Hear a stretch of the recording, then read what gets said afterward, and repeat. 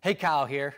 We made it. Can you believe it? We are finally at the end of Colossians. We have made it to Colossians chapter 4, and we are wrapping up our Embodied series today. We've been working through this series for almost a full year now. We've taken a couple breaks here or there, but we are here at the conclusion of Paul's letter to the church in Colossae.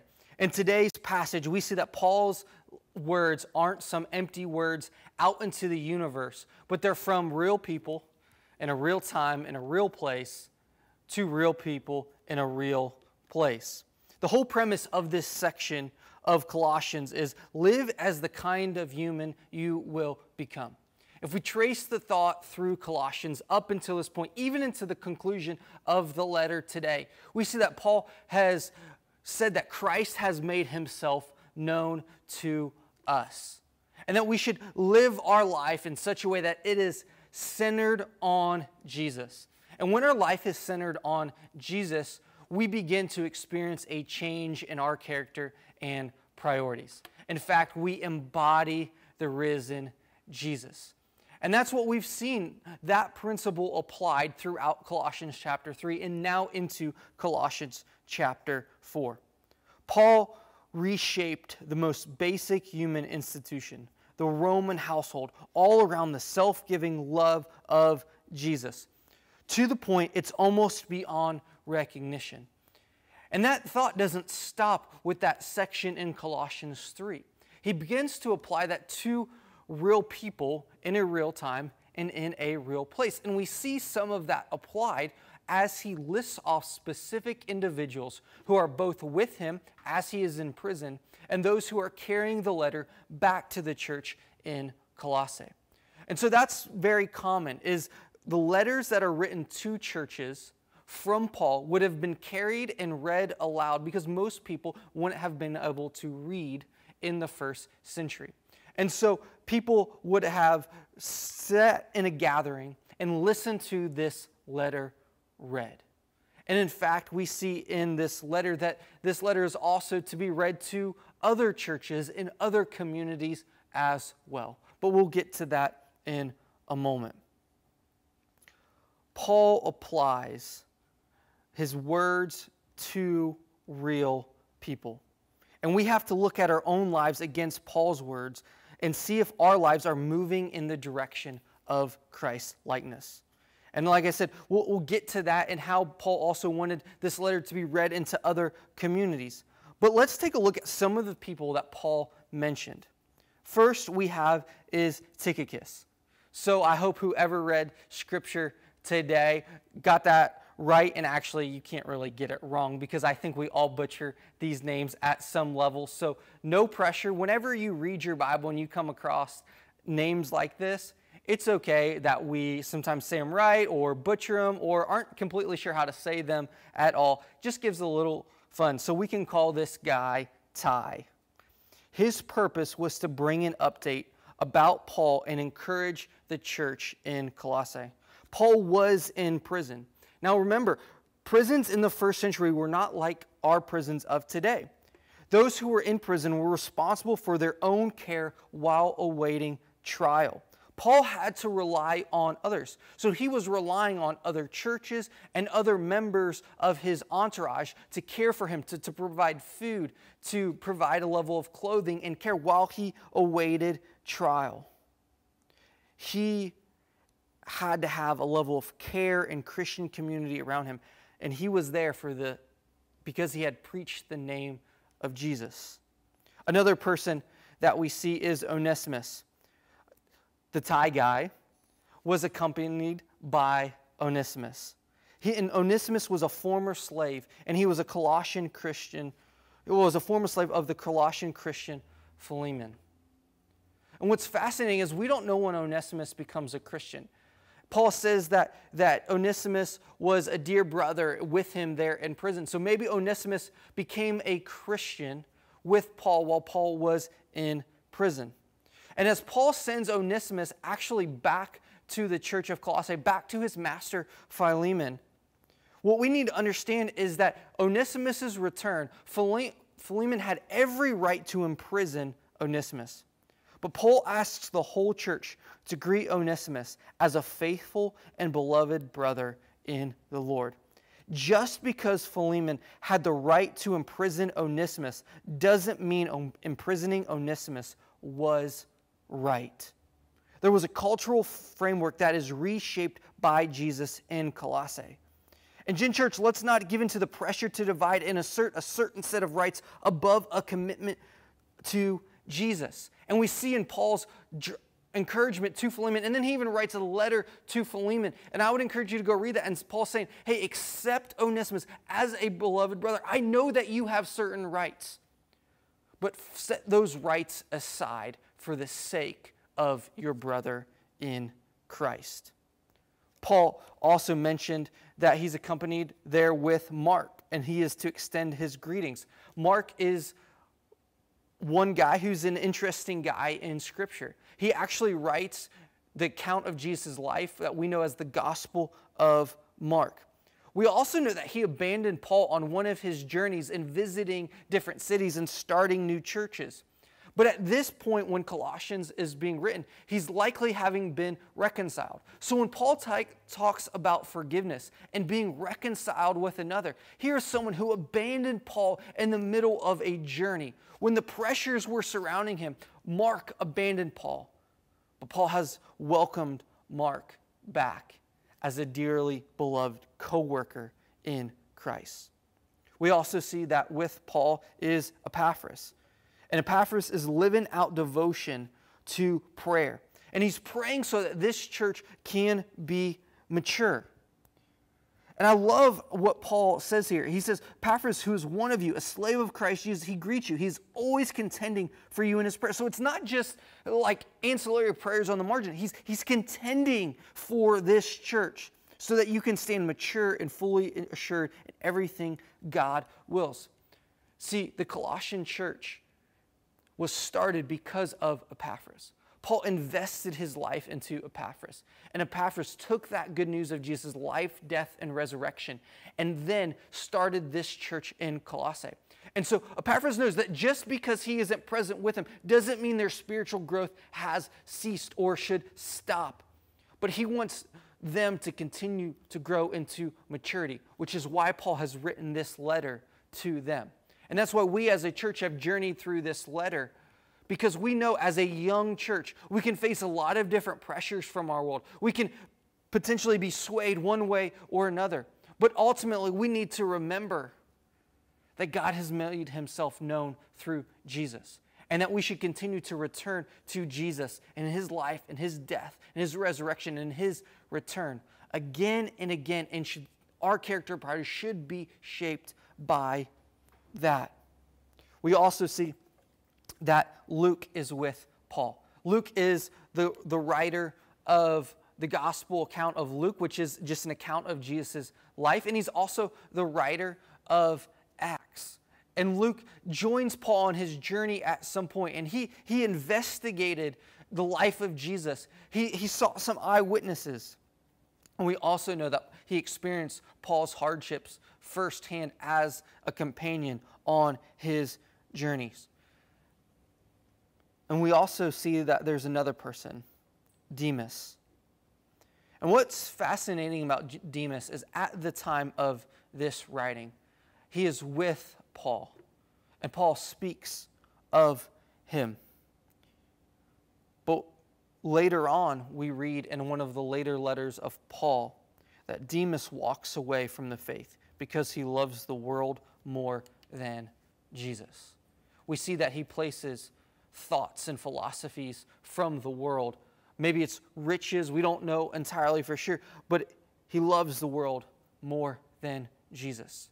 And what's interesting is as Paul is writing this letter to the church in Colossae, Paul actually addresses the pressures that they will face and that they need to be reminded of who Jesus is and what he has done.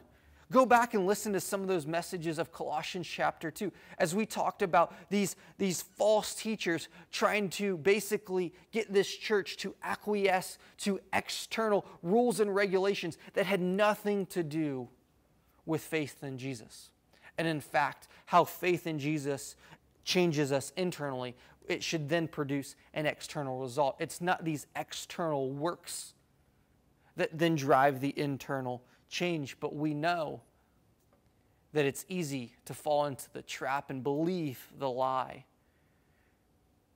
that we should do things externally because we can see them, we can feel them, we can touch them, and that will give us a sense of pride or accomplishment.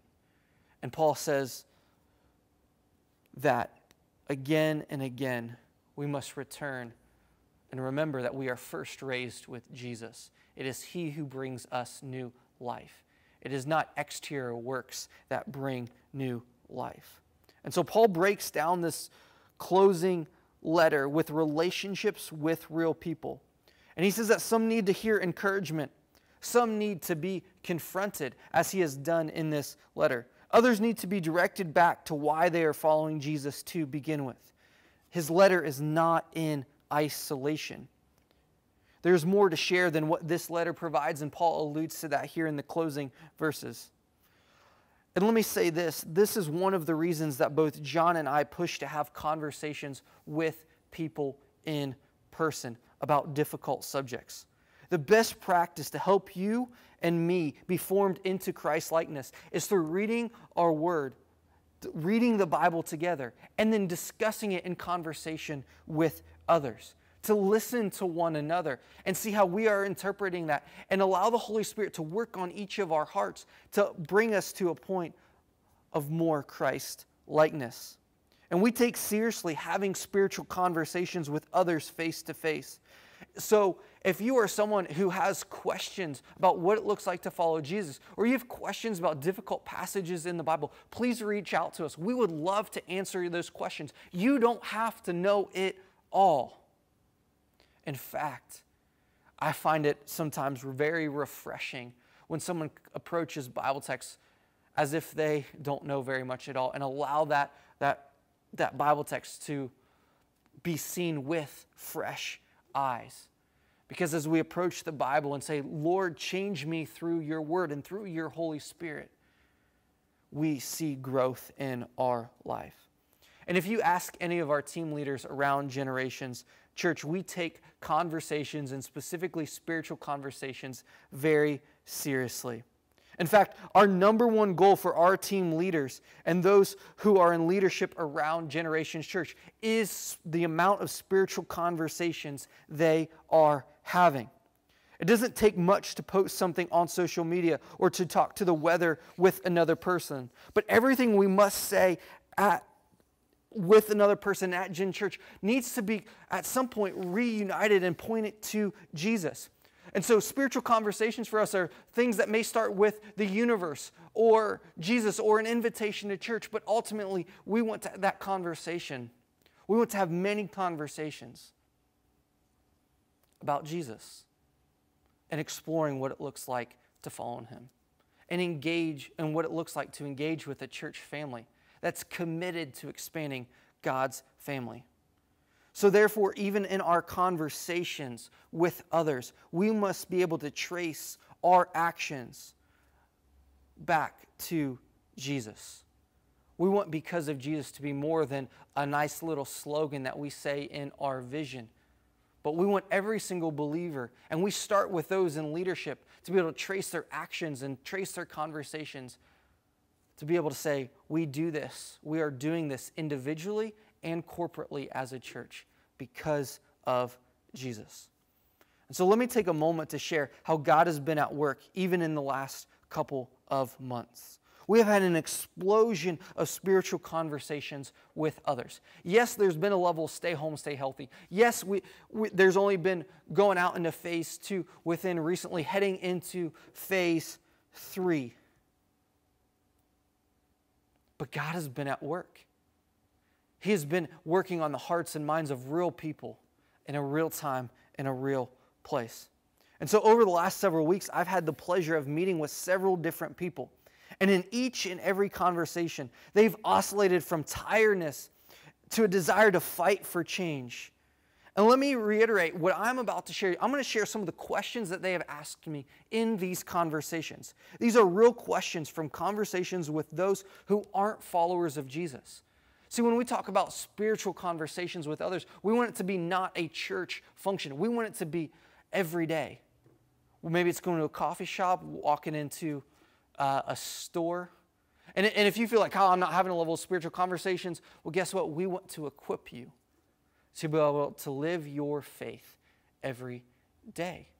And to be able to simply live, and as you go, have conversations with others. And as you get into those conversations, be able to point people towards Jesus or towards the church family.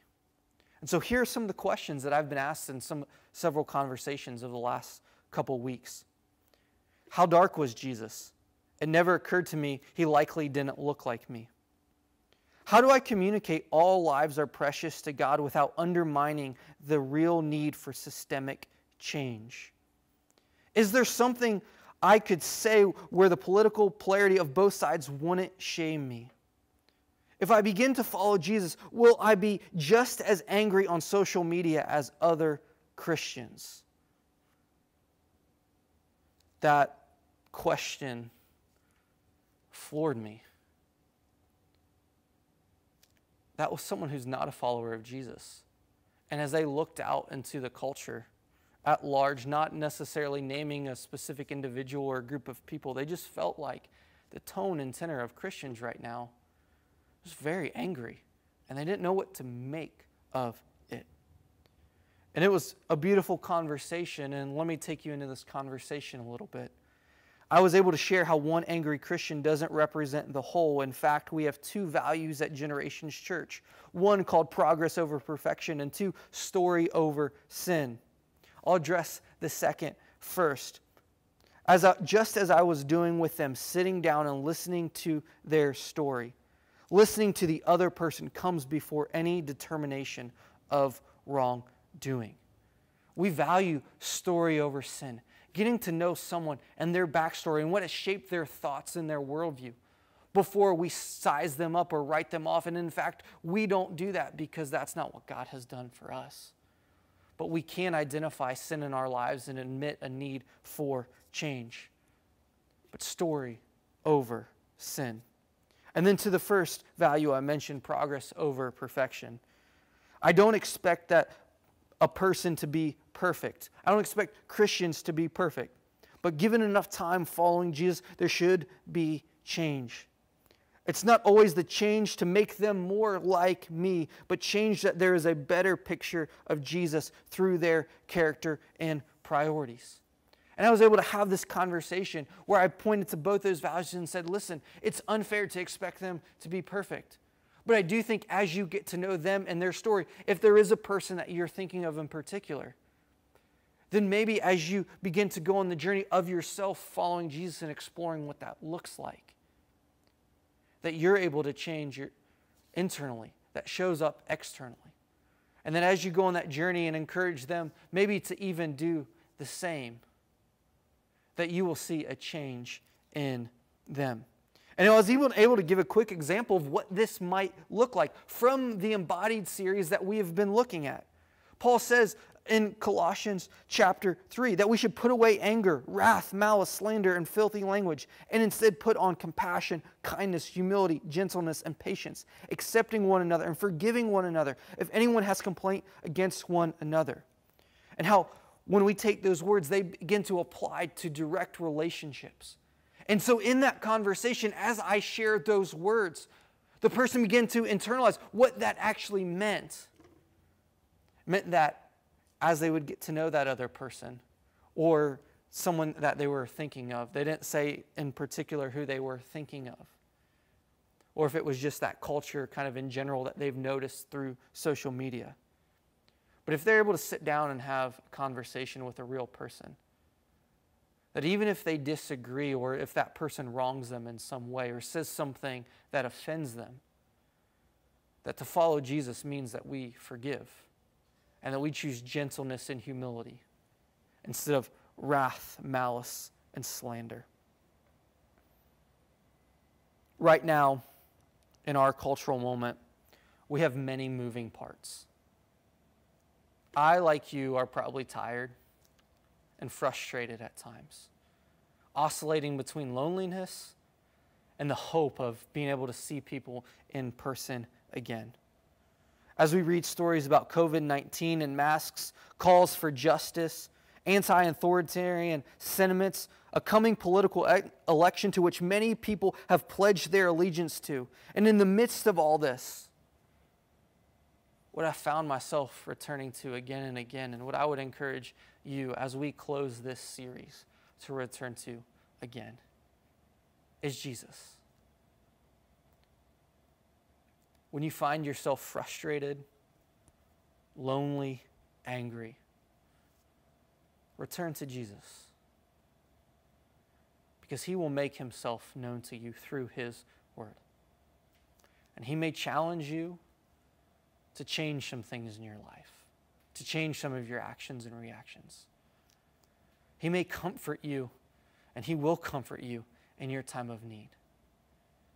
And he will also, I think, move us as a church to come around and rally around each other, because we believe being part of God's family is the best family to be a part of, so that we can lock arms with one another and say, I know we are from different stories, from different backgrounds. I know we believe different things politically. I know as we interact with people on social media that we think different things. I know that as we sit down in conversations, we go, I think that person is just wrong.